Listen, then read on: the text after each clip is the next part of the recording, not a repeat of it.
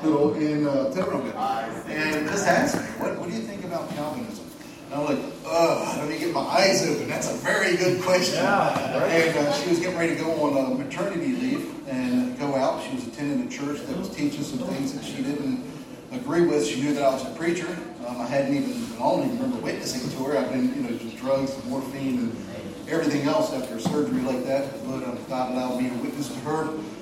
Can't even remember her name. I just remember the event. But you never know. When God allows something in your life, He allows it for His purpose, His honor and glory. And if we're holding this forth, someone's going to receive what they need because we're where we need to be. Not every person you talk to, witness to, or shine the light to is going to get saved at that very moment. Yeah. However, if you are not shining the gospel, you could be the reason why someone doesn't get saved down the road. We want everyone we talk to be born again. I want them saved every time I talk to them. I wish I could just convince them, choke them, and say, you're just going to die and burn in hell, hang them over hell. But that's not our job. We're only the vessels to present the word most effectively, live before them. I may go and I may plant the seed. You may water the seed. Someone else is going to come along and God will give the increase. But Paul and Apollos, one planted, one watered. God gave the increase, but your reward is not based upon the number of souls that got saved. Your reward is based upon your labor. Getting out there, shining in the light, your gospel shining out from you, you living a testimony, that is going to be a tremendous reward. Souls are going to be saved because of you. Some will choose not to be saved because of you. That's on them. Your reward is based upon you doing your labor for the Lord Jesus Christ. And no matter how catastrophic the events, then I would not wish what I went through on anyone. But no matter how catastrophic it is, we have opportunity to shine the gospel, and someone is going to receive something from God because of where God placed us at. If you've been with us from day number 1, then you've noticed that the messages have been progressive. If you're here for the first message, you may have scratched your head wondering, where is he going to go with this? But I was just drawing it. I knew I had 4 messages to go, so mine were a progressive line of messages. Intentionally, lay out the context. Context is key. We can go and preach application from the Word of God, and we need to. There's things in the Old Testament that obviously we're not living under the Old Testament law, but the Old Testament is for us. Understand the context so we can draw the application. That's what I was doing with Philippians 2 and verse 16. And that direct context has to do with the man of God, and it has to do with their leaders. And they're rejoicing based upon you following their faith. And we jump into Hebrews 13, following their faith, going after what God has led you by the man that God placed over you. You're not going to agree with everything. And I wouldn't expect everyone in our church to agree with everything in our church, everything in what we're doing. But one of the requirements for church membership, I trust that it's the same thing here, is we have a constitution. It's about 24 pages long. It's very in-depth. And we require everyone to, they may not agree, baby Christian, they're not going to understand half that's written in there in the first place. But that's a document based upon this right here. And we are then committing our loyalty to God and our salvation, our loyalty to His church, which Christ had died for, and the loyalty to the leadership in that church that they are leading and guiding in the direction that they're supposed to go. So you jump in, you jump on this train, you're going the same direction as this train. You're not going to agree with everything. Trust that as you grow in the Lord, you're going to understand more and then become in agreement with this right here. And I was told my people, I'm not perfect. I have turned around after preaching one message, went back and said, oops, that wasn't the direction that the context really was.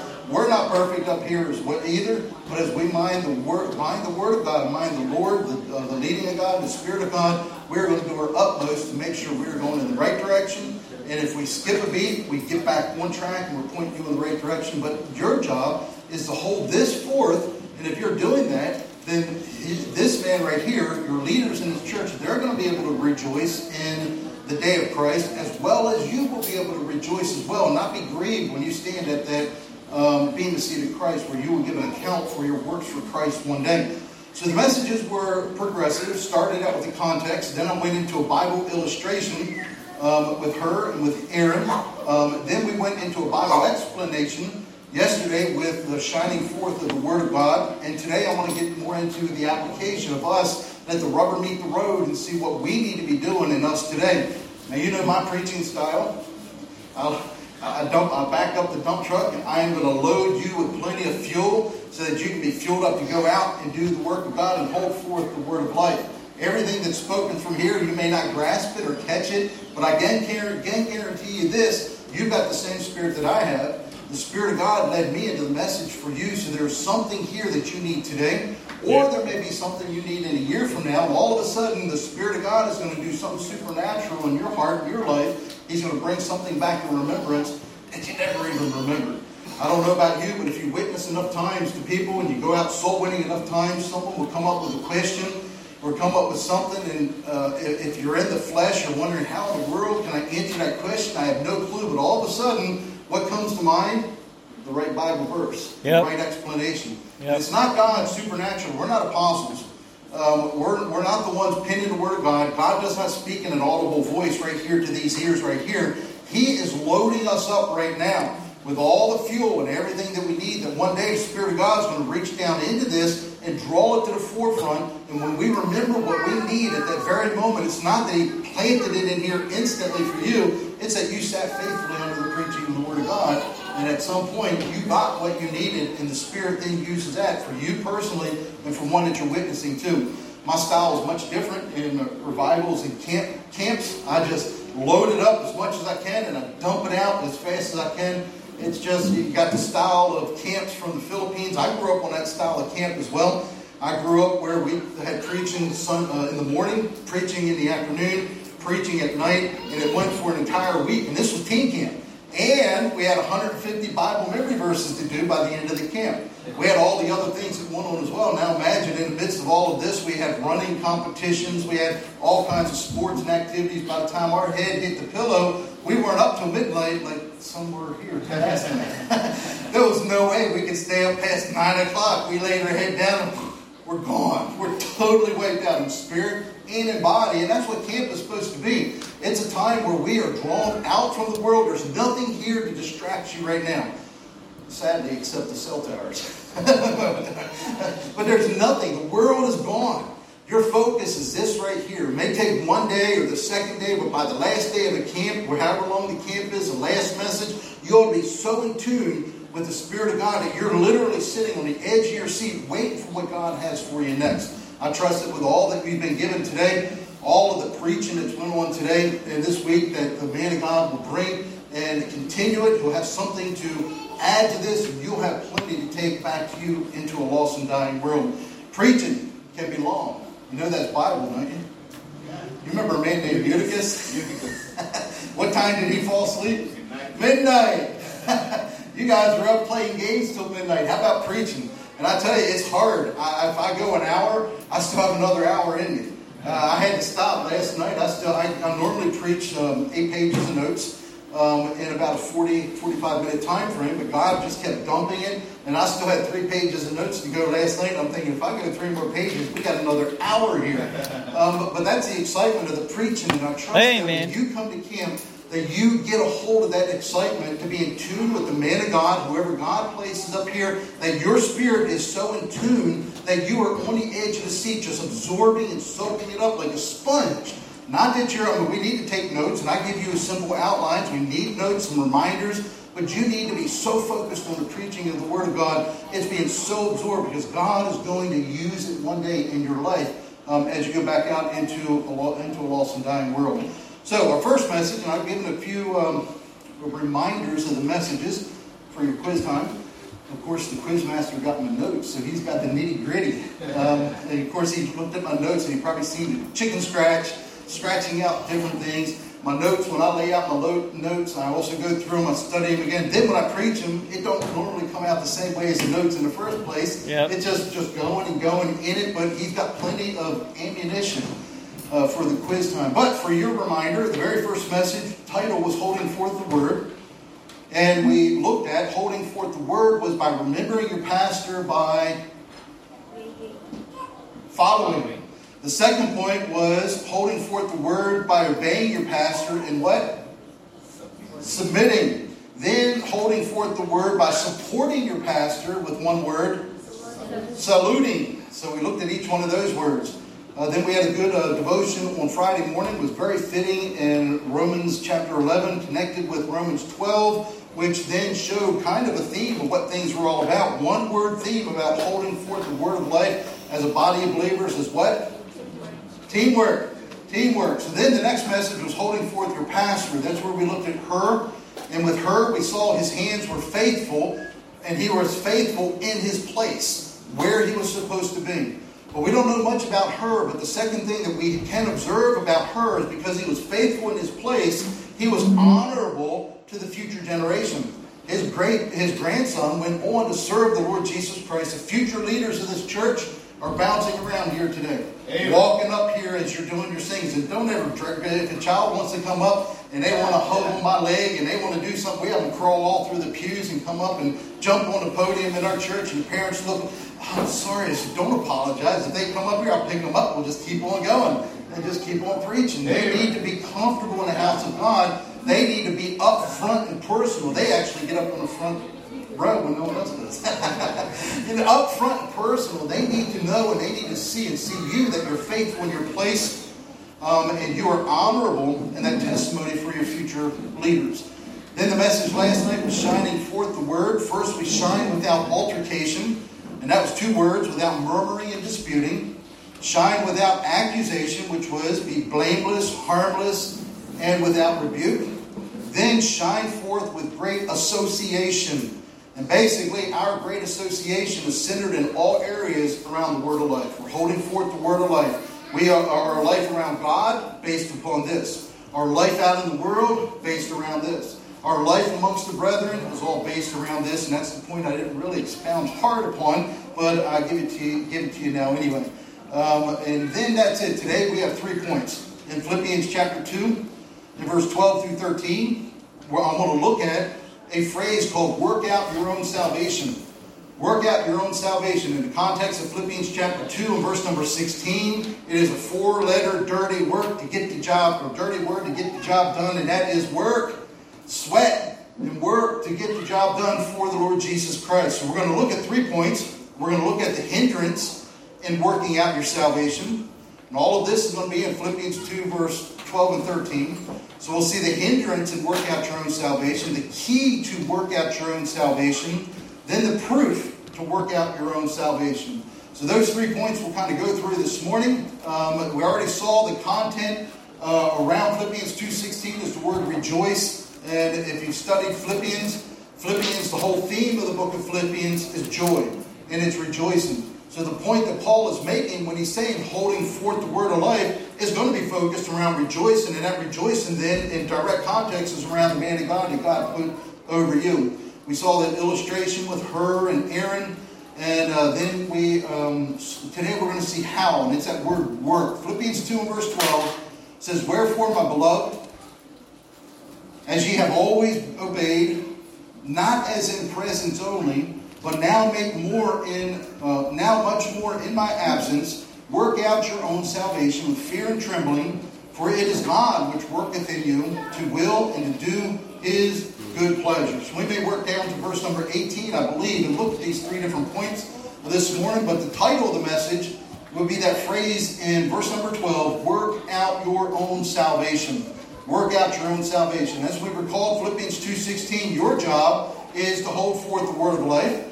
The pastor's job is to run and labor with you as he leads you in holding forth the word of life. And any man worth his salt is going to be walking his talk, preaching, practicing what he preaches. So he's holding forth the word of life as he's running and laboring and guiding you to do the exact same thing.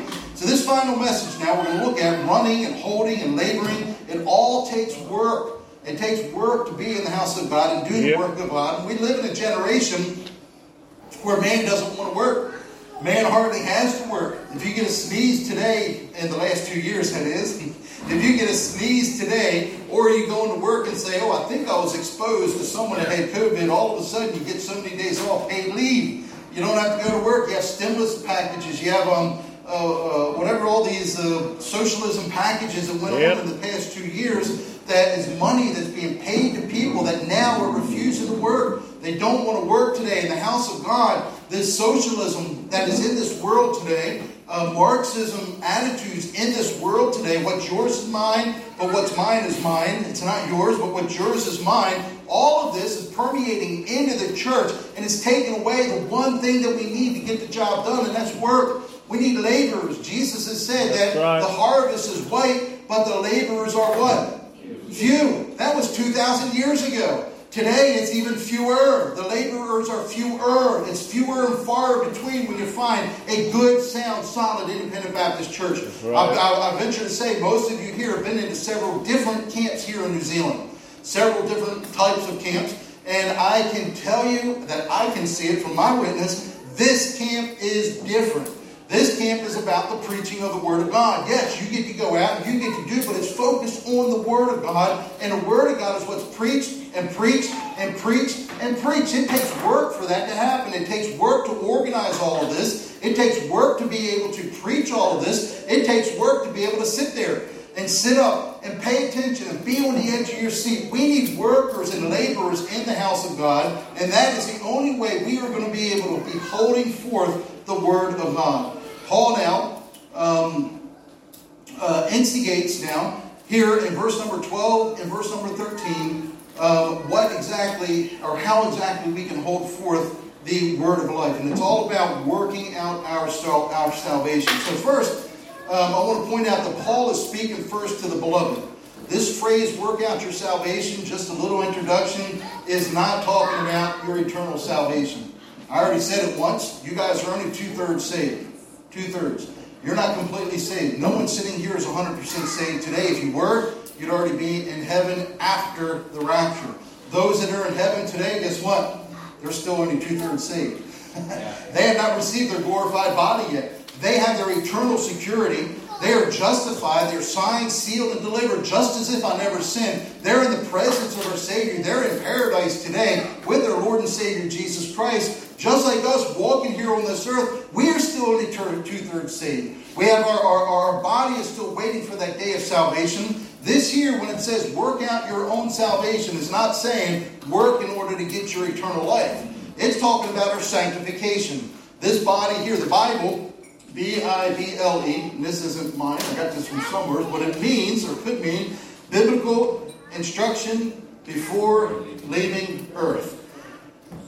Imagine if you had the final exam once you went into heaven. All of your eternal rewards are based upon how much you studied here. How many times you were in the house of God here. Can I give you a hint? Your rewards are going to be based upon what you do here. You're going to have a final exam. Now, that doesn't mean if someone got born again today, they die and they go to heaven, that they're going to be any less rewarded than someone that was saved for 70 years. Because remember, our rewards is not based upon a quantity of what we do. It's based upon the quality of what we do. It's based upon us reaching that ability that God has given to us. To whom much is given, much is required. If God gives you 70 years, God's going to require of you 70 years of quality work for Jesus Christ. If you get born again today and you die in 7 minutes from now, God is going to require of you 7 minutes of quality work for Him. And all of eternity is going to be based upon that. So our job is just simply to work and to labor, be where we need to be. When we fall, when we mess up, and you are, because remember, we're only 2/3 saved. The devil can't attack your soul. He cannot take your soul. He cannot take your spirit. But he can affect everything about this right here. All of the fiery darts of the wicked, that spiritual warfare that we don't see going on right now, is coming into this dimension and is coming after this flesh right now. He doesn't want this man to be leading you in the faith that God gave to him. He don't want you to be holding forth the word of life. He don't want you to be working. And if you fall to that temptation, and you decide to follow after that temptation, one day you will be with your Savior. Still only 2/3 saved, unless the rapture happens. That's when we get a glorified body. But you meet your Savior, still only 2/3 saved, but still all of your rewards are based upon what you did in this lifetime. However long it was that you were born again, you're just required to labor for the Lord. He's given some great ability, but they're doing very little for the Lord Jesus Christ. We need to do more and more and more. So here when it says work out our salvation, He's talking to the beloved. He's talking to born again believers. He's not talking to the world. So we are saved now to work. We all know Ephesians 2:8-9. If you're a soul winner, for by grace are you saved through faith, and that not of yourselves. It is the gift of God, not of works. Very good. It was one of your Bible, two of your Bible memory verses today. You know the one verse that's not memorized much? Verse number 10. Verse number 10. Yes, that is why we are saved. You're not saved to enjoy socialism, the materialism, though guess what? I'm not going to say you can't have materials. Paul dealt with Timothy. He told Timothy that the love of money is the root of all evil. Not money. And then it goes on a few verses later, and Paul said that God expects us to richly enjoy all that He blessed us with. If God blesses you with a new home, a new car, a new whatever, and materials, whatever it is, and it's like it between you and the Savior, between you and that four-letter word called work for the Lord Jesus Christ, enjoy it. But invite me out too if it's a nice boat. I like to go fishing. But enjoy what it is. But the fact is, we are saved today in verse number 2 and verse number 8. It's not by our works. It's not by our materialism. But the reason we are saved is in verse number 10. For we are His workmanship, created in Christ Jesus unto good what? Works. Works. We are here to work for the Lord Jesus Christ. You weren't saved just to enjoy all of the blessings of this life. And we are blessed in this nation today. I'm blessed. I got my surgeries taken care of. I got two major surgeries, back surgeries, another surgery. I got what I've got up here. I can't imagine the amount of money that was spent for me to be able to stand up here and preach the Word of God today. What a great blessing. But God didn't save us just to enjoy that blessing. I could be out doing something else, but I'm called to work for the Lord Jesus Christ. Right. You're working today. You're here today under the preaching of the Word of God. So we are saved. Paul is talking about the born-again believers. Believers are born again to work. We're not born again by work, but we're born again to work. The word wherefore now in verse number 12. I'm working on some context for you real quick. Verse number 12 starts out with the word wherefore. Whenever you see, if you're studying the Word of God, a student of the Word of God, whenever you see the word wherefore or therefore, do you know what it's there for? The word therefore is to say, what is it therefore?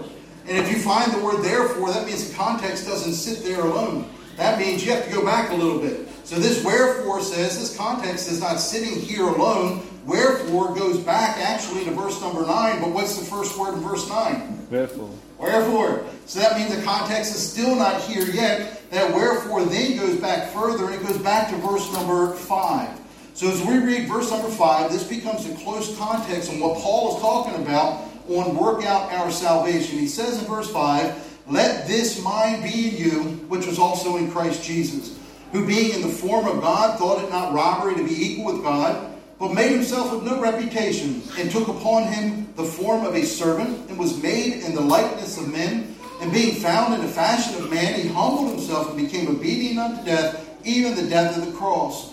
Wherefore, God also hath highly exalted him, and given him a name which is above every name, that at the name of Jesus every knee should bow, and every of things in heaven, and things in earth, and things under the earth, and that every tongue should confess that Jesus Christ is Lord, to the glory of God the Father. Wherefore, we're going to look at these two verses, wherefore, my beloved. And that's based upon, now you've got to let your mind be in Christ Jesus, because you're a born-again believer.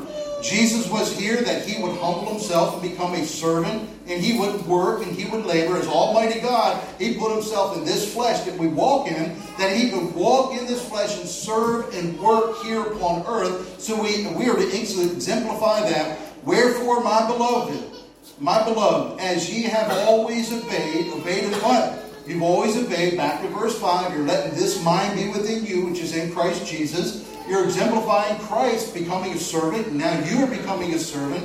Not as in my presence only. And that means when the man of God was not there, you still were there in your place doing the work of God. As ye have always obeyed, not in my presence only, but now much more in my absence, work out your own salvation with fear and trembling. For it is God which worketh in you both to will and to do his good pleasure. Now here in verse number 13, this still doesn't end the thought. I believe this whole thought goes all the way to verse number 18. Our text or our theme is verse number 16. So verse 16 says, holding forth the word of life, that I may rejoice in the day of Christ, and that I have not run in vain, neither labored in vain. Yea, and if I be offered upon the sacrifice and service of your faith, I joy and rejoice with you all. So verse 16 was about the man of God rejoicing. He's saying he's going to rejoice. But look what verse 18 says. It says, for the same cause also do ye joy.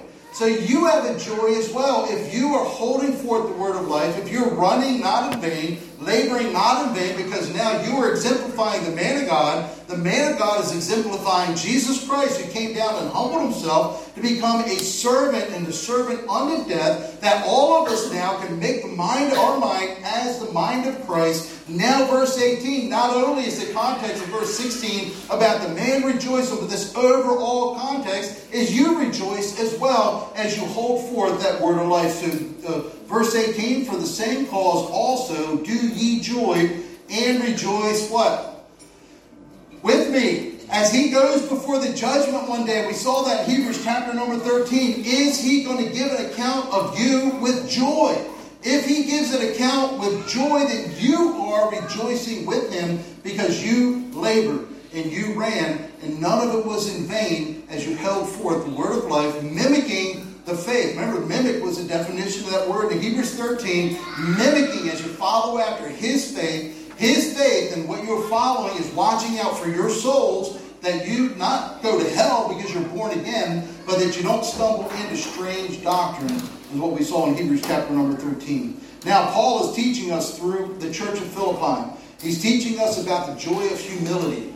The joy of humility in our service for God. So our first point, the first message was about your pastor rejoicing.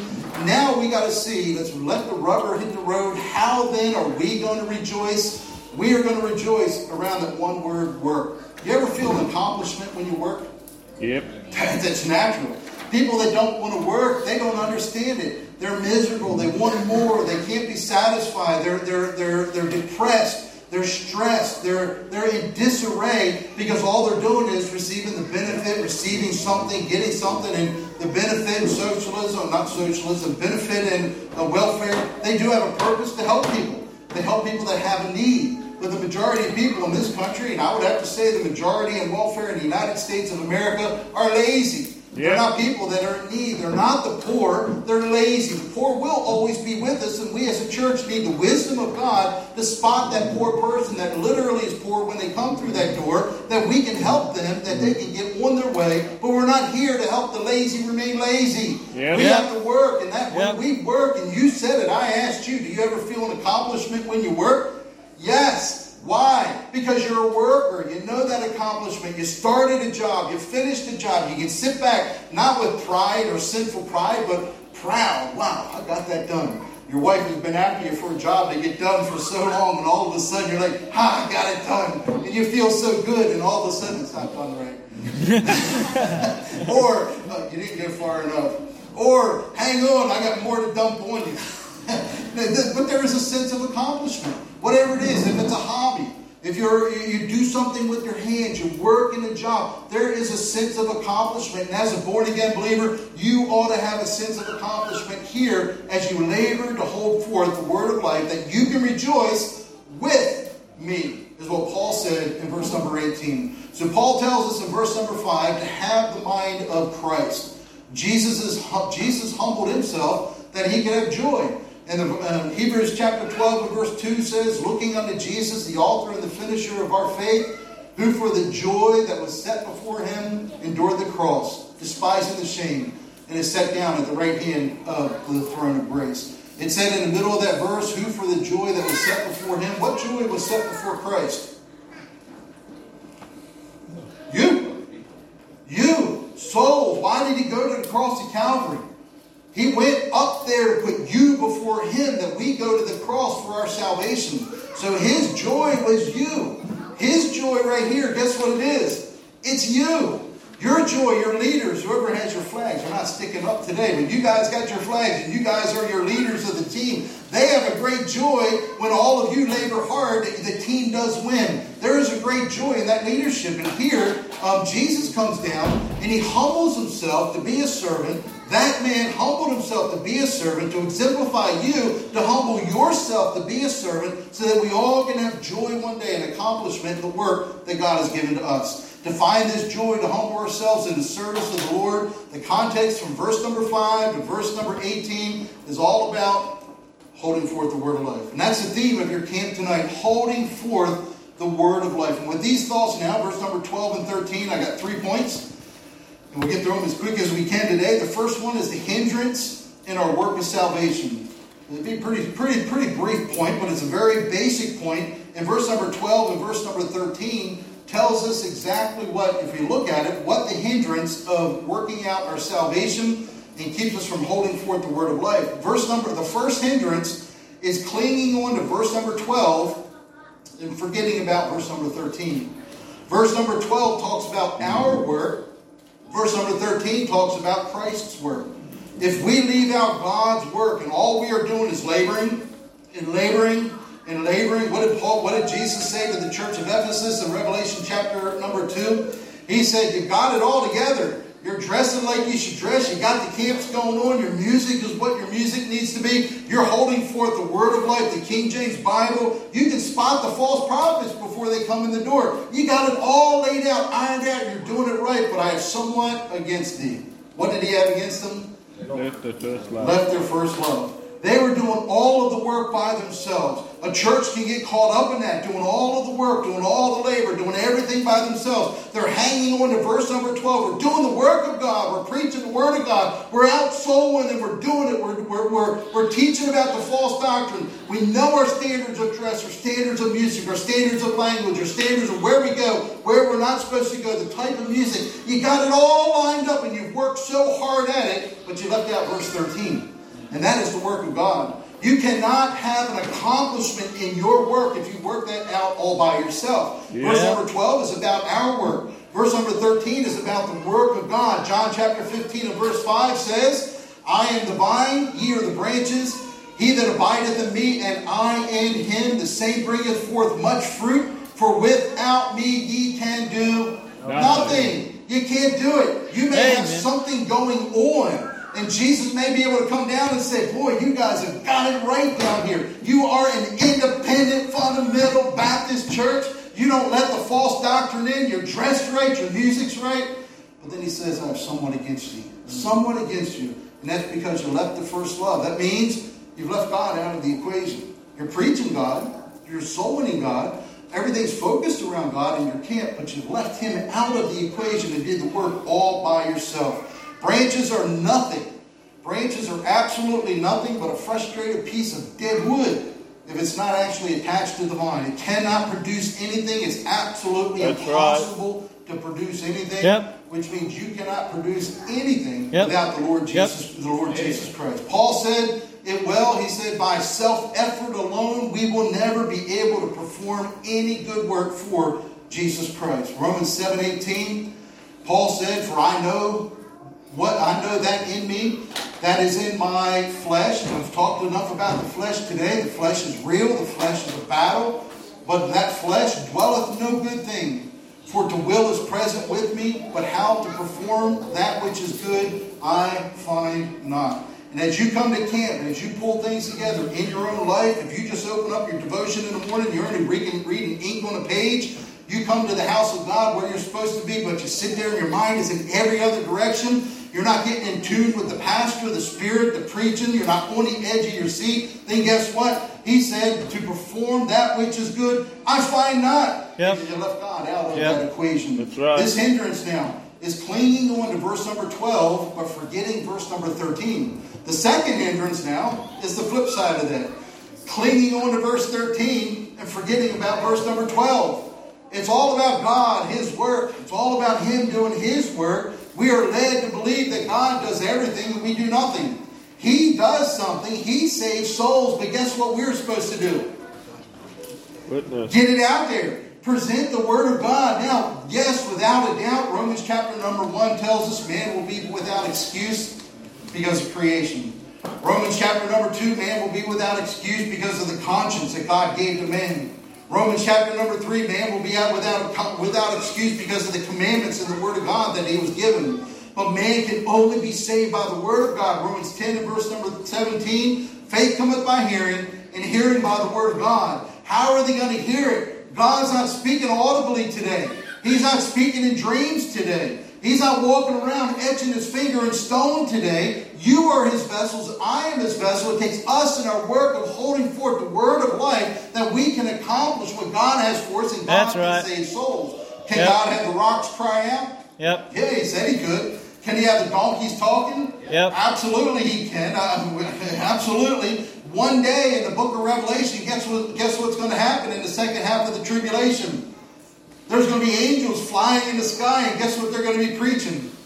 The everlasting gospel. It's going to happen one day, but today, this dispensation, it's your job, it's my job to work with him that he can save souls, that we are the vessels to put out the word of God. That is utter importance of soul winning. That is the importance of us shining forth the word of life, living testimony, living the everlasting gospel before a lost and dying world. The second hindrance then is clinging on to verse number 13, clinging to God's work alone.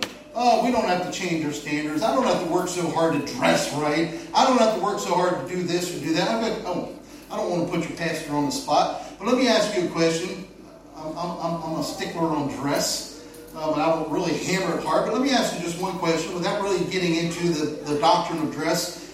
How many times have you seen your pastor outside of a pair of pants?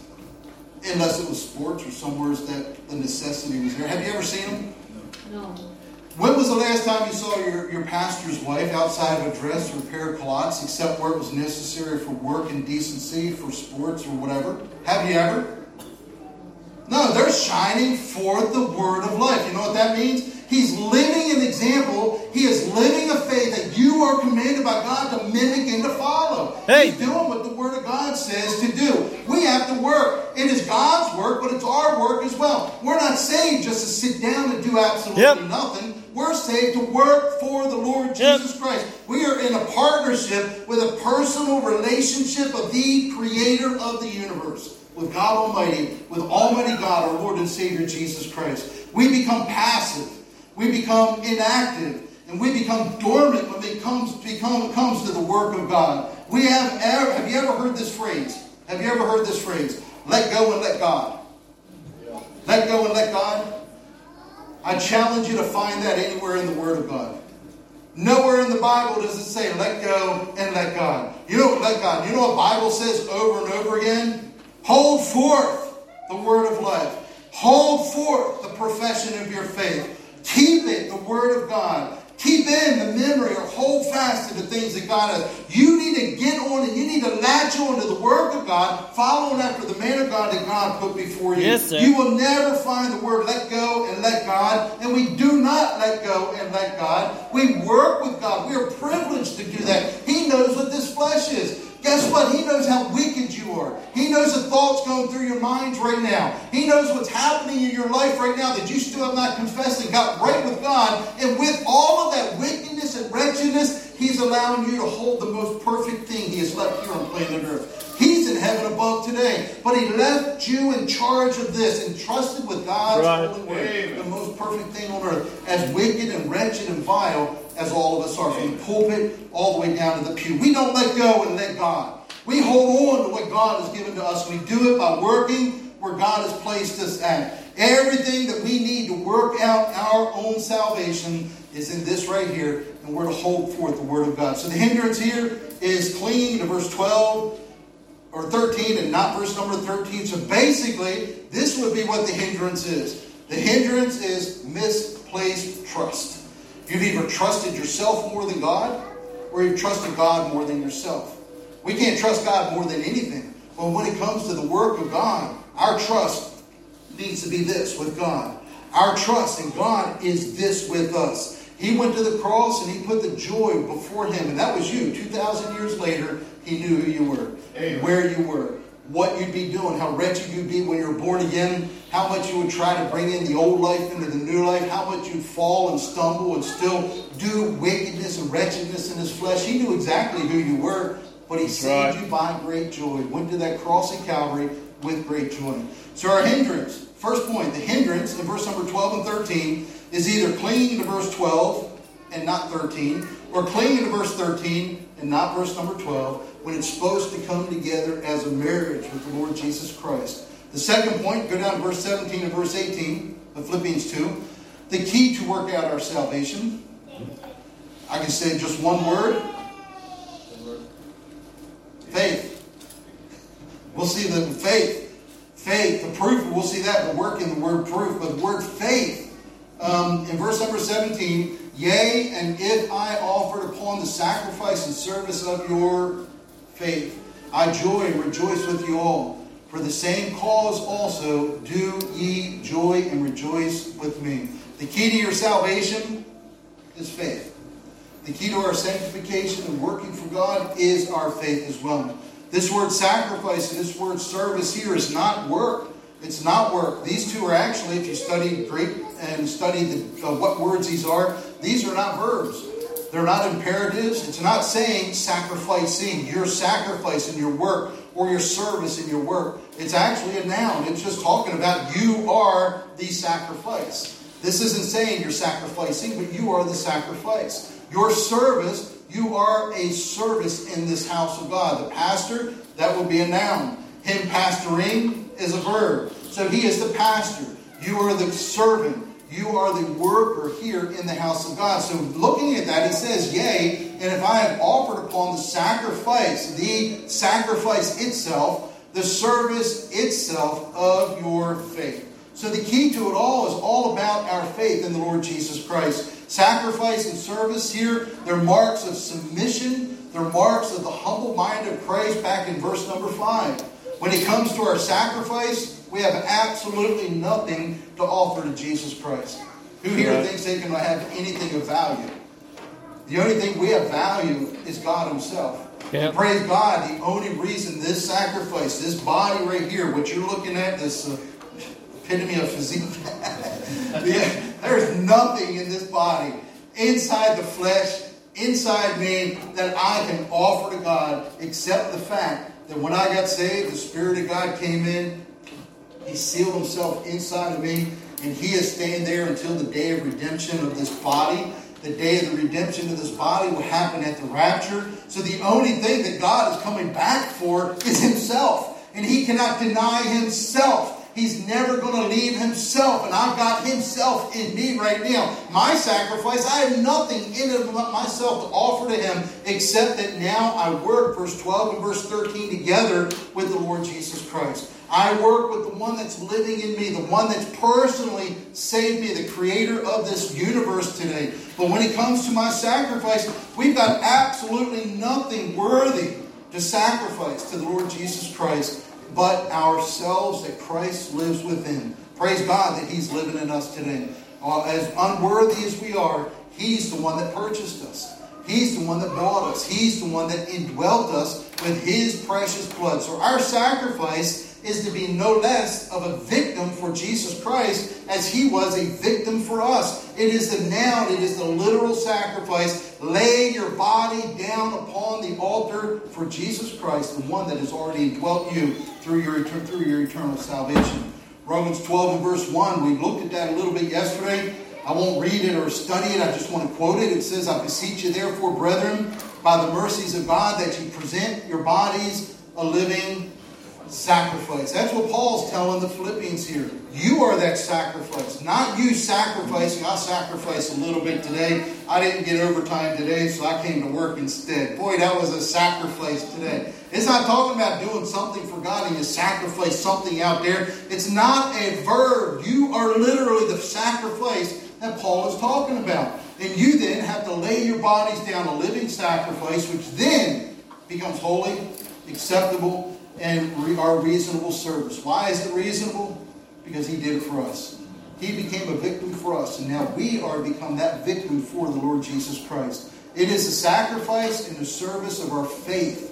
Our faith. Remember, message number 1 was that we have to follow the pastor's what? Faith. Remembering him but following after his faith. So, this word sacrifice and this word service, it involves that one word called work. So now the last one, the third point, the proof of work out our salvation is that one word called work. It's proof. You prove that you're a born-again believer by what you do on the outside, who you are on the outside. Paul had explained that we are justified to God by our faith. But we are justified, James says, to the world by our works. They don't see our faith. There's nothing confusing when James 2 verse 17, when James says, even so faith, if it hath not works, is dead, being alone. Yea, a man may say, thou hast faith, and I have works. Show me thy faith without thy works, and I will show thee my faith by my works. Thou believest that there is one God, thou doest well. The devils also believe and tremble. But wilt thou know, O man, that faith without works is dead? James is not saying that you have to work in order to have faith. That's not what he's saying. He's speaking on a different context than Paul. Paul's talking about how we're justified before God. We are justified by God by our faith. But we're justified to the world by our works. They don't know your faith. They don't know your heart. They don't see the Spirit of God sealed within you. Jesus sees himself. He knows who you are. Now we justify what's on the inside to a lost and dying world by working for the Lord Jesus Christ. So the proof then of work out our own salvation is holding forth the word of life. It's an external event. It's something not on the inside, but it is on the outside. You're holding forth. Whether it's literally holding a Bible and presenting it, literally shining forth to a lost and dying world, literally not having murmuring and disputings, literally being blameless, harmless, and without rebuke. All of these are literal on the outside. This is how we hold forth the word of life. And it takes work. It takes a lot of work not to murmur and dispute. It takes work that we can become blameless, because we're all going to fall. We're all going to stumble. We're all going to sin. We're all going to go speeding down the road. We're all going to do something wretched and vile, where no one is ever going to be perfect. It's not saying to be sinless perfect, but to be blameless means we paid our due. We've got it right. Now we are blameless. And that does take work. It takes humility when somebody does something. And think about this real quick. If you back into someone in a parking lot, someone's car, nobody else around, you look around, oh, no security cameras either. No one has saw you back into that car. What would you do? The flesh says, let's just go on. It takes work to stop and say, I'm going to tangibly do what I need to do, that someone knows that I hit them and bumped into their car. When we do something, the only way we are blameless before God and blameless before the world is that we get it right. I taught our girls that when they mess up, they fess up. Just get it over with. It's going to be a lot worse if you don't. Your lie becomes a compounded number of lies. You lie to lie to lie to cover the lie to cover the lie. It just compounds. It makes a mess of everything. Get it over with, but it doesn't feel good either. It's humbling, and that does take work. So proof of our work out our salvation, we are going to be literally doing something on the outside. And in the context of Philippians 2:16, it's holding forth the word of life. So the proof of work out our salvation is a working faith. A working faith. It has to be working. When God saved us by His grace, and that was through faith alone, nothing else, it was for the intent that we then would turn and do something. He did His work that we can be saved. Now we do our work that others can be saved. It is a work. No one can be saved by my work. Nobody can be saved just because you shine a light unto them. Nobody can be saved by your testimony. Nobody, if you're a wife, and Paul uses this illustration, if you're a wife married to a unsaved husband, your testimony cannot save that husband, but your testimony can draw them unto salvation. When was the last time anybody turned to you and said, what about that hope within you? They saw something and they turned and asked you about salvation. I would like to know about your salvation. Why would they ever even ask that if you haven't been working to reveal that unto them? That they can see Christ in you. A lot of people memorize Ephesians 2:8 and 9, but very few memorize verse number 10. It takes work. It takes work. Work and working faith. This is the proof of our salvation. It's the proof of us holding forth the word of life to a lost and dying world. Paul told us to work out our salvation through our sacrifice and service of our faith. So the key is faith. The proof is our working faith.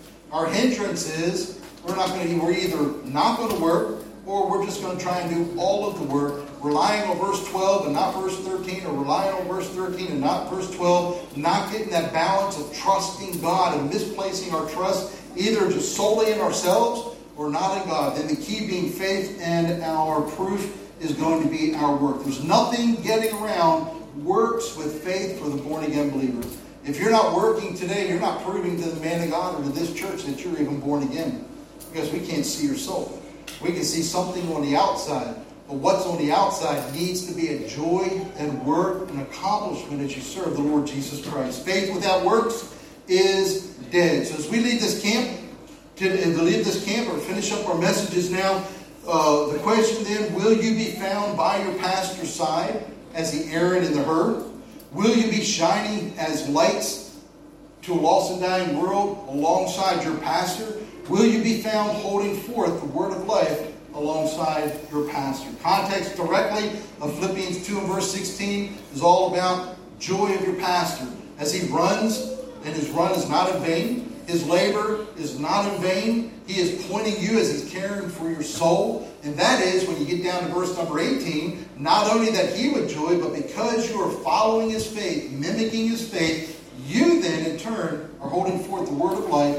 And you, in verse number 18, will be rejoicing, not by yourself, with him. At the end of verse 18, Paul said, with me, ye joy with me. So you need to be joying as well. Such a joy to serve the Lord Jesus Christ. I wish I could go another hour.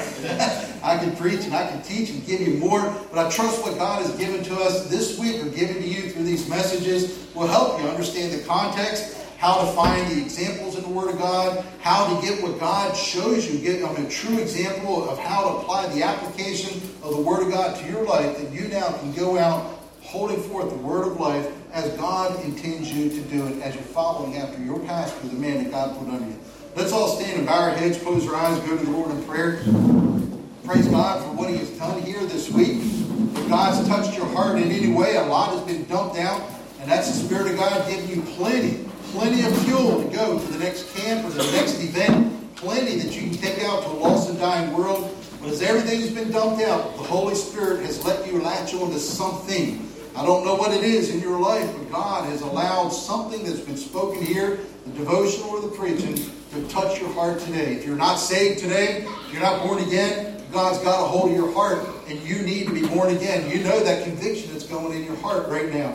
If you're a believer today and you've just allowed your pastor to flounder and do the work alone, then you've been convicted. If you're not that Aaron and Hur and God wants you to be, you've been convicted. If you're not working your faith, you've been convicted. Whatever it is, get it right with God before you leave this camp, that we go out into a lost and dying world with the whole armor of God on. Because the devil, he's got his fiery darts, and fiery darts, they can't go after your soul. He can't have it. He can't have your spirit, but he's after your flesh. And he wants to undo everything that God has done here in this camp and in your life since you've been born again. Put on that whole armor of God and follow after your pastor and serve him, holding forth the word of life here in Auckland.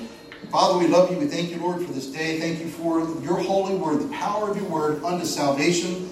Power of your word, Lord, that we can be sanctified holy here in these bodies of wicked, wretched, wretched man that I am, that Paul said when he spoke of his flesh, the chiefest of sinners. Lord, as all this, we are the same today, wretched and vile in these fleshly bodies, but you chose us to be your vessels, to hold the purest thing that you left here upon this earth, your holy word, that we can hold forth the word of life. Lord, if there's one here that's not born again, convict their heart, Lord. Don't let them have ease at all, and as they know that they're not born again. And other believers, Lord, every one of us have some area in our life that these messages have impacted. They impacted me in my study. They've impacted me in my reviews. They've impacted me even as I preach the Word of God.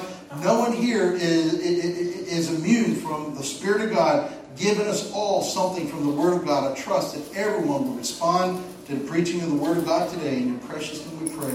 Amen. Amen.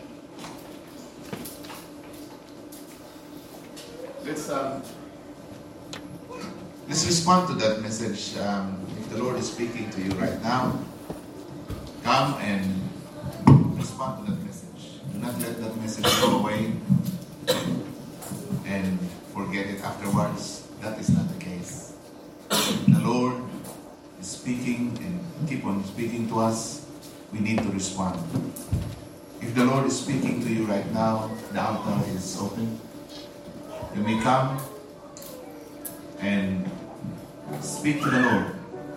What are you going to say to the Lord after what He has done to you? After what God has impressed upon your heart, are you going to harden your heart? Or you are right now come to the conclusion that without Christ, we can do nothing. So come. We cannot do anything without the Lord. He is impressing upon us how much we need Him. And here, the Lord wants us to be faithful, to be honorable. It's all because that is the way forward. That is the word of life. That is what we need in this life. You want to be happy? There's no other place to be happy. Follow God's way. If you have not followed God's way, tell me, are you happy? And I know that you know it, that we are not happy. The only way to be happy is to obey God and His words. Follow, holding forth the word of life. My friend, if that is in your heart this morning, come. Come. Do not allow that this altar will be packed up and you have not come. Do not allow that the altar right now is open unto you and you have not come. Do not waste. Because this is not always here, just like the Israelites. The pillar of clouds will not always be there. Someday it will be gone. The pillar of fire will not always be there. Someday it will be gone. But while it is there, while the glory of God is not always there. But while it is there, come. Right now, if God is speaking in your heart, speaking to you, then come. Bend your knees. Give it unto the Lord. Ask the Lord. If there is a need for you to ask for forgiveness, oh my friend, this is the place. This is the place. The altar is the place. If there is something that you thank the Lord, oh my friend, the altar is the place. Are you blessed with God's working in your life this week? The altar is the place. Or should we just forget it and be ungrateful to God? I know you are not like that. I know that you also love the Lord. You want to thank the Lord. But there is a proper place to that. The altar. Do not be shy. Do not be shy. All of us right here, we have problems with the Lord. Do not be shy. Whatever people may say, it's better that we settle things with the Lord. Come. Give it unto the Lord. Let's continue to pray. Our Father in heaven, thank you, Lord, for the message today. Thank you for speaking to us once and again. How much, Lord, we need your word. How much, Lord, we need things that you impress upon us. Lord, as you work in our lives, help us to respond in a proper way. Help us, Lord, that things that we have received from you may affect change in our lives. Because, Lord, this is the way forward. We want to be happy, Lord, in you. There's no joy, there's no real joy in material things. There's no real joy in this world but you. And Lord, now we found it. Now we have seen it. And Lord, I pray that we will instill it in our heart. Help us, Lord, to hold forth the word of life, so that we will not run in vain, nor labor in vain. And Lord, the labor is for all of us. The working is for all of us. Now help us to be faithful in our part, because we have found you, Lord, to be faithful on your part. And you have given us an example through your life. And Lord, thank you very much for the message this morning. And Lord, what a rejoicing in our heart. What a boost that we are going to take with us to face throughout the month, to face throughout the year. And Lord, your word is indeed so great, and we are so blessed. Thank you once again for your work here. Bless the people that have come forward. Bless them, Lord, of their desire. And thank you, Lord, for speaking to their hearts. And I know, Lord, that even those people who did not come forward, that they also have a desire in you. Please, Lord, attend unto their desire, attend unto their prayers. Bless all of us, Lord, this morning. Bless all the people that are here in this auditorium. We commit to you everything now. In Jesus' name we pray. Amen. Amen. Please be seated for a while. Praise the Lord for that. And we thank the Lord for His working and for using Pastor Howell to remind us all of this. My friend, I have always told you that this is the kind of messages that I missed for many, many years. I have not heard, in other parts of New Zealand, messages like that really will penetrate your soul, will penetrate your heart, and will leave an imprint there that will, like in the bank, like putting something in your account. That time will come in the future. You have stored something, you have deposited something there that you can use for your own life. And that is, the purpose of the character. That's why I was like endorsing you, come. We need this. I know that we need this.